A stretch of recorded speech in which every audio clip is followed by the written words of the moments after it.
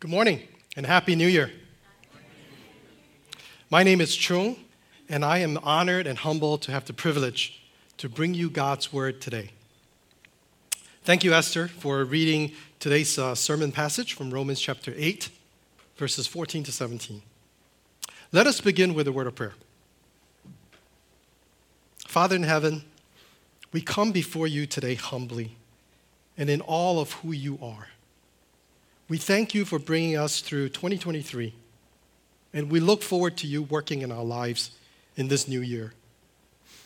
As we begin 2024, we pray that you will be the center of our lives throughout the year as we live a life in total dependence on your Son, Jesus Christ. We pray that your Holy Spirit would open and convict our hearts to hear your word preached today. I pray that you will be with me as your humble vessel as I bring your word to your people today. May you be glorified through this sermon. In Jesus' name I pray, amen. A few years ago, a friend of mine and his wife adopted a young boy from China, and this young boy had medical issues. My friend was telling me that how this young boy was abandoned by his biological parents at a very young age and was sent to the orphanage. He was cared for by the orphanage physically, but really did not receive much love from the orphanage. However, after my friend and his wife adopted this boy, they brought him back to the U.S., and he immediately started to learn what it means to be part of a loving family. All of a sudden, he now has a set of loving parents and siblings. His medical conditions were taken care of by the doctors and paid for by his parents. He was protected from harm by his parents, and just as his other siblings. In this real-life situation, we see how this young boy suddenly experienced some newfound privileges at the point of adoption. So what is adoption? According to the Merriam-Webster dictionary, adoption is defined as to take a child voluntarily as one's own child, especially in compliance with formal legal procedures. As we think about adoption, our sonship to God is not a natural sonship, but an adoptive sonship. Every man and woman in the world is not automatically born as sons of God. Instead, at some point in our lives, as Christians, we experience our adoption as sons of God. J.I. Packer describes our spiritual adoption this way. Adoption is a family idea conceived in terms of love and viewing God as Father. In adoption, God takes us into his family and fellowship. He establishes us as his children and heirs. Closeness, affection, and generosity are at the heart of this relationship. The theme of today's passage is this: adoption in Christ is the work of God that makes our hopeful life possible. Let me repeat that. Adoption in Christ is the act of God that makes our hopeful life possible. There are three main points that we can learn from today's passage about adoption from Romans chapter 8, verses 14 to 17. First point, it's the prerequisite of adoption. Or in other words, what do I have to do to be adopted? Point number two, the privileges of adoption. Or in other words, what do I get from adoption? And point number three, the persuasion of adoption. Or in other words, how can I be assured I am adopted? All right, before we explore what the Bible tells us about what we have to do to be adopted, let's take a look at how our passage today fits within the overall scheme of the book of Romans. One of the most important things about reading the Bible is to understand the context of the passage. In my humble opinion, the book of Romans is the fullest exposition of the gospel message. The book of Romans can be broken down into three major sections. The first section, which encompasses about the first 3 chapters of the book of Romans, talks about our sinful nature, how sinful we are, how no one is righteous, how no one chooses God. Section 2 starts at the end of chapter 3, goes on for about 8 more chapters, all the way to chapter 11, talks about our justification by grace alone, through Christ alone, by faith alone. And the section 3 starts about chapter 12 all the way to the end of the book, talks about our necessary response to this grace, this gospel. Now, within section 2 of the book of Romans, about the justification in Christ alone, the climax of this section is in chapter 8. And today's sermon is from chapter 8, verses 14 to 17, where we will take a look at what it means to be called sons of God as part of the overall justification that we have in Christ. So first, let's explore what Apostle Paul describes about the prerequisite of our adoption, or what it takes for us to be adopted. And we can take a look at that from Romans chapter 8, verse 14. So let's read verse 14 again. For all who are led by the Spirit of God are sons of God. According to this verse, the prerequisite and distinguishing sign of being a son of God is that a person is led by the Spirit of God. What does it mean or look like for a person to be led by the Spirit of God? To be led by the Spirit of God is to have the direction of one's life as a whole determined by the Holy Spirit. That means our minds, our hearts, our actions, our thoughts are all determined and influenced by the Spirit of God. He adopted us as sons of God by placing the Holy Spirit in our lives. Let's take note of who actually initiate placing this Holy Spirit in our lives. Let's turn to in Ezekiel chapter 36, verses 26 and 27. We read this. All right, this is God speaking. And I will give you a new heart, and a new spirit I'll put within you. I will remove the heart of stone from your flesh and give you a heart of flesh. And I will put my spirit within you and cause you to walk in my statutes and be careful to obey my rules. This passage clearly identifies God as the initiator in putting his spirit within us. The result of this spirit-dominated existence is being that we become sons of God as he has called us his own. Let's take a look at another passage that talks about our adoption. And this is the passage that the praise team had read today in Ephesians chapter 1, verses 3 to 6. Paul also describes about our adoption when he writes, he chose us in him before the foundation of the world. In love, he predestined us for adoption to himself as sons through Jesus Christ, according to the purpose of his will. First, in this Ephesians passage, we see Paul describing when God predestined us for adoption as sons. Paul says, God chose us before the foundation of the world. Think about that.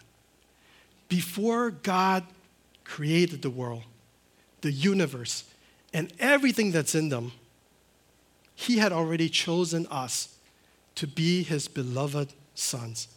Even before we were born or have done anything to deserve him choosing us.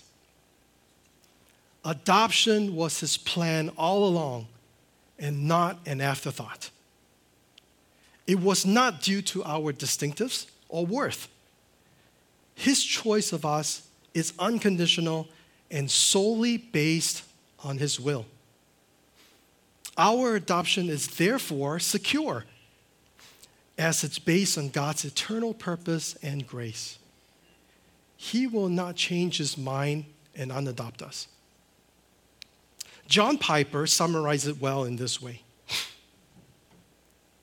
Before the creation of the world, and before we existed, God looked on us in our need, and he looked upon his Son crucified and risen as the all-sufficient atonement for our sin. And because of that, he chose us to be holy and blameless. And to that end, he predestined us for adoption. It happened before the creation of the world. Second, if we go back to the Ephesians passage, Paul also describes the means through which God secured our adoption. Paul says that our adoption is through Christ and according to the purpose of his will. Our adoption is not based on our own merits, our abilities, our good works, or even our character. No matter how good we are or how generous we are, that does not qualify us for our adoption. Instead, our adoption is based solely on God's will and through Christ's finished work on the cross alone. The criterion of our adoption is based solely on Christ's perfect life on earth and perfect sacrifice on the cross for our sins. On the cross, we see what some theologians call the great exchange, in that our past, present, and future sins are all imputed to Christ, and his perfect righteousness is imputed to us. Therefore, as 2 Corinthians chapter 5, verse 21 says, for our sake, he, that is God the Father, made him, that is Jesus, to be sin who knew no sin, so that in him we might become the righteousness of God. So now that we have learned that our adoption is based on God's initiative and based solely on his will through Christ alone, how then do we apply this doctrine in our lives today? What does our adoption in Christ have to do with Christian living? For those of you who are married, have you ever had a major disagreement with your spouse? Now, this principle will also apply to anyone who has a major disagreement with a family member. What's going on through your mind when you're having a major disagreement with your spouse? You're probably thinking, well, I'm right, and he or she is wrong, and you're trying to convince them of your opinion. What if both of you just can't resolve the difference of opinion? Do you just give in and just go around the house moping and pouting about it and giving them the silent treatment? Or do you start berating your spouse about how insensitive they are? Or is your attitude similar to the actress Jada Pinkett Smith, who recently said in an interview that she is exhausted with trying to reconcile with her husband, Will Smith? As we learn today, the Bible teaches us that we start with remembering that our identity is an adopted son of the Almighty God. And therefore, our identity is in Christ. Our identity is not in ourselves, nor is it in our spouse or our children. We remember the steadfast love of the Father to us as his sons. And we remember there is nothing we did to deserve this. We remember the steadfast love that the God has for us as his sons.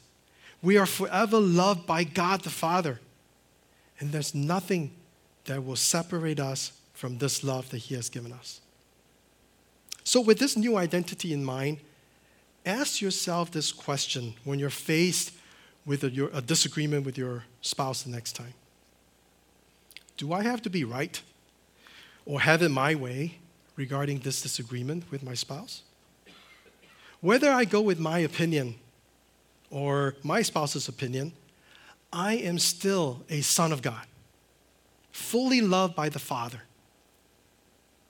As a result, we can follow God's teaching in putting each other first before ourselves. Husbands, you can be grateful and obedient to God in listening to his word by loving your wife sacrificially as Christ loved the church, by putting her needs first before yours. Wives, you can be obedient and grateful to God in listening to his word by submitting to your husband, by putting his needs first before yours. Some time ago, my wife, Diana, and I were in such a situation where we just couldn't agree on an issue. It wasn't a sin issue. In other words, either opinion is not sinful. It just turned out to be a difference of opinion about raising children, about spending money.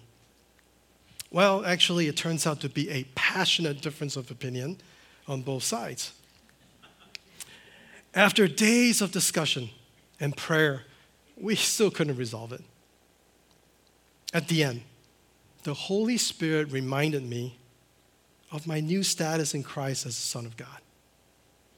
With the Spirit's help, I was able to tell Diana that because of Christ's love for me, and because my identity is in him, I'm going to be obedient to him and love Diana sacrificially by going with her opinion as my own, not blaming her if that decision turns out to be a wrong one, but instead be accountable to that decision. So in summary, as we explore the prerequisite of adoption, we come back to the question of what I have to do to be adopted. And the simple answer is nothing. Our redemption is through Jesus' blood, and it is through his redemption alone that we are adopted. So having considered that the prerequisite of our adoption is entirely God's initiative, and that he loves us and adopted us as his son through Christ's perfect redemption on the cross, we can now focus on the incredible privileges we have as those who are adopted. So for our second point, we will now consider the benefits and privileges of adoption. Coming back to this passage in Romans chapter 8, Paul describes some of the privileges we now experience and the culmination and full benefits of our adoption that awaits us in the future. So in verse 15, Paul writes this: "For you did not receive the spirit of slavery to fall back into fear, but you have received the spirit of adoption as sons, by whom we cry, Abba, Father." Paul describes the first benefit we receive as a son of God, and that is our freedom from fear. Before we knew Christ, we all had fear, and we're all controlled by fear. Fear is what drove us and controlled us. What kind of fear is described here in this passage? Is Paul talking about some generic fear or something more specific? Within the context of this passage, Paul is describing the anxiety and fear of judgment which we suffered in our pre-Christian state. Paul says that we did not receive the spirit of slavery to fall back into fear. Prior to knowing Christ, we lived as slaves to sin, and our future was doomed as we faced the final judgment, and that led us to fear. Once we know Christ and have the Holy Spirit living in us, the opposite happens.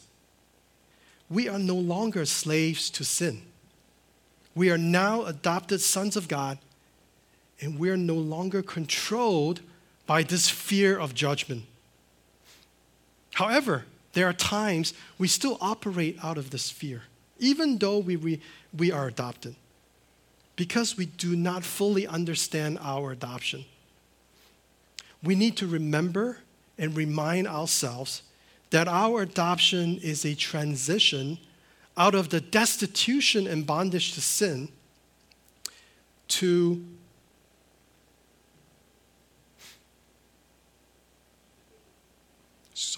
lost my thought. Our future was doomed, and so we remind ourselves that our adoption is a transition out of the destitution and bondage to sin into safety, stability, love, and enjoyment as part of the family of God. From John chapter 5, verse 20, we learn from Christ that love is what he obtained from the Father. This love extends to all of God's adopted sons. As his sons, God will never forsake or reject us. The Spirit's work in conferring sonship to us is one of the most beautiful pictures of the believer's joy and security. So in summary, as we contrast the spirit of slavery and the spirit of adoption, we see that we did not receive the spirit of slavery, which is the human spirit enslaved to sin, but we have now received the spirit of adoption, who is the Holy Spirit. The spirit of slavery brings us to fear and anxiety of judgment, while the spirit of adoption brings us to peace, security, and comforting conviction. The next benefit we receive as adopted sons of God is a personal relationship with God through prayer. In verse 15, Paul writes that we have received the spirit of adoption as sons, by whom we cry, Abba, Father.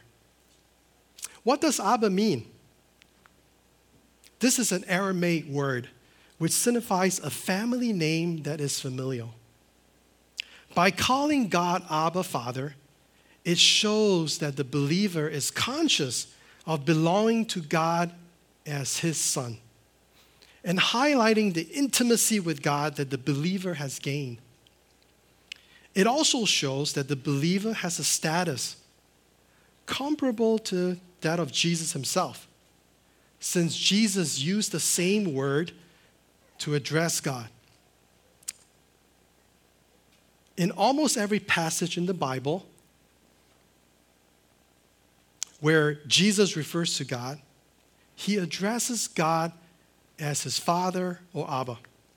For example, in the Lord's Prayer, we learn that Jesus taught us to refer to God as our Father in heaven. In the high priestly prayer in John chapter 17, Jesus prays to God and also addresses God as his Father. As a side note, there is one instance in the Bible in which Jesus did not address God as his Father, and that is on the cross, when Jesus said, my God, why have you forsaken me?" From all eternity past to all eternity future, Jesus has a personal and familial relationship with God as his Father, except on the cross, when he lost that relationship with God, who had forsaken Jesus on the cross because of our sins. Such love Jesus has shown us on the cross, in that his eternal relationship with God the Father was willingly severed because of his love for us in taking our sins on the cross. So coming back to our description of Abba Father, a believer's relationship with God as his son is similar, though not exactly alike, to Jesus' relationship with God as his son. This cry of Abba Father expresses the attitude of respectful boldness and unlimited trust in God. It also shows a degree of intimacy with no shred of guilt. With this newfound relationship we now have with God, the Father, we can come boldly to Him in prayer. We can pray like Jesus and have the same relationship that Jesus has with God, the Father. Prayer is a privilege and benefit that we get as adopted sons of God. So how does this affect our lives? How much do you pray? Do you pray for every small thing and every big thing in your lives? Do you pray audaciously about everything to God, knowing that you have access and fellowship with Him? Is prayer your first resort or your last resort? Do you pray for the fulfillment of His promises, knowing that He uses our prayers to bring His promises to pass? The next benefit we receive as adopted sons of God is inheritance as heirs. If we turn to verse 17, Paul writes, "And if children, then heirs, heirs of God and fellow heirs with Christ, provided we suffer with Him, in order that we may also be glorified with Him." Paul describes us as heirs of God and fellow heirs with Christ. According to the dictionary, an heir is a person who is legally entitled to collect an inheritance. So likewise, Paul is saying that as heirs of God, we will receive an inheritance from God. When Paul uses the word heir in this passage, this word is used in a way that is very uniquely Pauline. In America, we think of heirs as people whose inheritance are primarily estates and debts. However, in Paul's original context, it is much more than inheriting estates. In the historical Roman context, if a man doesn't have a son, or if he has a bad son, he can actually adopt a son to secure his family lineage. Through adoption, the adopter would not only pass on his assets, but he would also preserve his reputation, his family name, his identity, family history, and family responsibilities. The adoptee's old debts were canceled, and the adoptee would start a new life as part of the new family. Therefore, as an adopted son of God and as co-heirs with Christ, this means that we inherit everything that God has given us and promised to us. In a similar sense, we adopt Jesus' reputation, His lineage, His identity, and His family name. All of these are now ours. All our debts are paid for. We are given a new family identity, and we inherit everything God has promised and given us.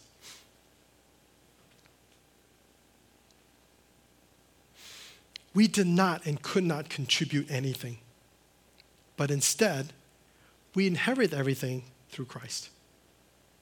One key inheritance, as mentioned in verse 17, that we will receive is that we will receive His glory. What a marvelous inheritance. However, not only will we receive and inherit His glory, we will also share in His suffering. Suffering is a prerequisite to glory. Participation in Christ's glory can only come through participation in His suffering. We can only attain this inheritance through suffering similar to Christ. What are these sufferings? These sufferings refer to the daily anxieties, tensions, and persecutions that come with following Christ.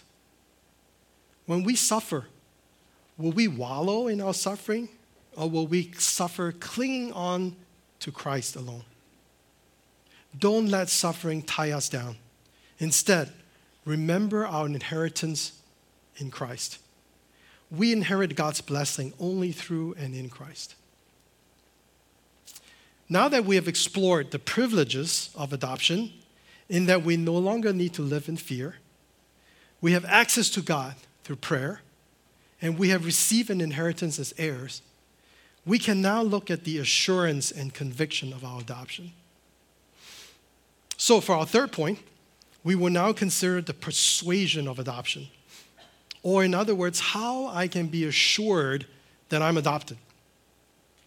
We see Paul describes this persuasion in verse 16. Verse 16 reads, "The Spirit himself bears witness with our spirit that we are children of God." Let's explore first who convinces us.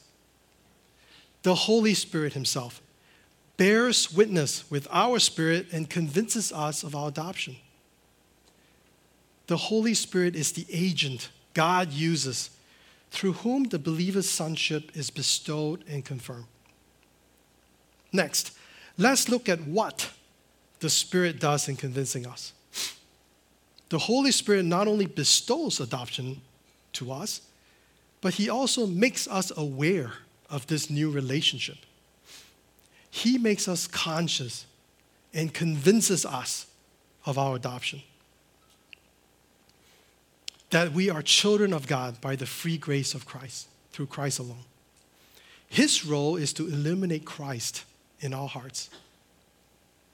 Next, let's explore how we are convinced of our new relationship.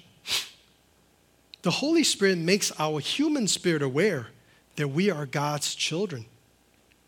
Our adoption as sons affects the deepest and innermost part of our beings. And as we have seen in the previous verse, it is the same Holy Spirit who enabled us to cry out and pray to God, addressing him as our Abba, Father. Lastly, let's look at why the Spirit convinces us. The Holy Spirit leads us so that we will look more and more like Jesus by leading us into a spiritual war with sin, so that we will share God's perspective and resemble more of his character. It is not a spiritual war that we can fight on our own with our own strength. Rather, it is a spiritual war in which we must rely and lean totally on the Holy Spirit for his strength and help. He doesn't want us to fall back into fear, but instead to live out our sonship so that we can experience the fullness of Christian life. So how do we apply this truth about the Holy Spirit in our lives, convincing us of our adoption? When you find yourself tempted to sin, for example, you find yourself in a position where you're about to gossip about somebody else, or you find yourself in a situation where you're tempted to log on to the internet and to view something privately by yourself. Or children, what if you just don't feel like obeying your parents? What should you do? A common thing to do for us would be to try to fight this temptation yourself. For example, with New Year's resolution. How many of you have made New Year's resolution before? We all have, right? So, January comes around, and you make a resolution with yourself that you're going to exercise more, you're going to eat healthy, you're going to read the Bible daily. By February and March, you find your ability to keep the resolution waning. By mid-year, you've pretty much abandoned the resolution. Fighting sin temptation is similar in that sense if we try to fight it with our own strength. After a few months of fighting the sin, you start losing the desire to fight it. Instead, we are to remind ourselves and remember that the Holy Spirit has convinced us that our identity is now in Christ and we have a new value system. So whatever you do, right or wrong, the Holy Spirit convinces you that you are still His child. There is nothing you can do to reverse this. God promises that He will not change His mind, and He will not reverse His decision to save His children. Therefore, you can now live this life and fight this temptation in light of your sonship. So next time when you're faced with a temptation to sin, ask yourself these questions. Is this sin the blessing the Holy Spirit offers me as God's child? Is this sin the fullness of life that Jesus came to give me? No, living in sin is not. But living a righteous life in light of my sonship is what God offers to me. And He has given me the Holy Spirit to help me live a righteous life. I am now His and not part of this world. In the fairy tale, The Ugly Duckling, a baby swan grew up with a family of ducks. He was different from the rest of the ducks and was teased and ridiculed. Eventually, when he grew up, he then realized he had always been a swan, and now he can live a graceful life as a swan. The Holy Spirit reminds us that we are no longer ugly ducklings, but our identity is now in Christ. And it's through Christ alone, with the help of the Holy Spirit living in us, that we can have the strength daily to fight the sin temptation.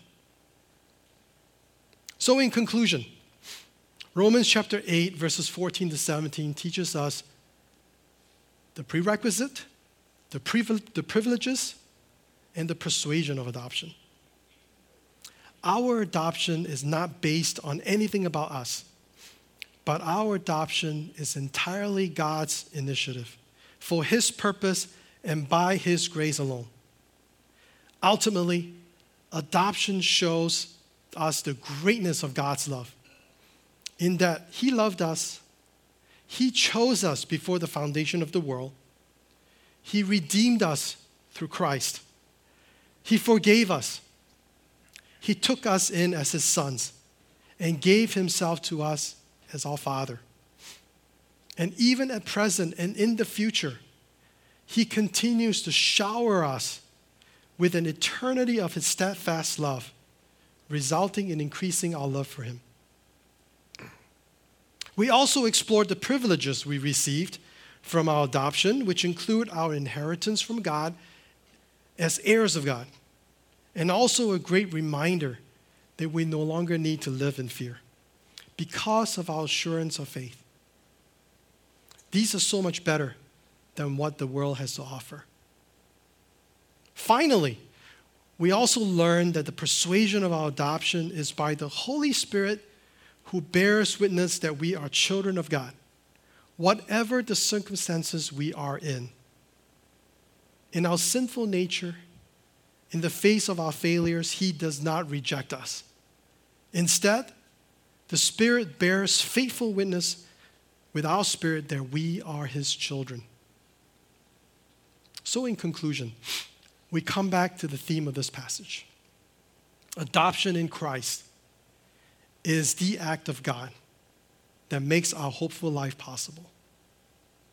Our entire Christian life must be lived and understood in terms of our adoption in Christ. With our adoption as God's sons, it comes with a change in identity, as our identity is now in Christ. This must therefore impact our thoughts, actions, and our whole life. With our new identity in Christ as adopted sons of God, we can now live a faithful life to God in response to His unending, steadfast love. Let us pray. Father, we are eternally grateful to You for adopting us as Your children by Your grace alone, through Christ's perfect finished work on the cross. We pray that Your Holy Spirit will continue to convict our hearts, to remember our new identity in Christ, and to live this life in total dependence on Christ alone. We pray all this in Christ's name.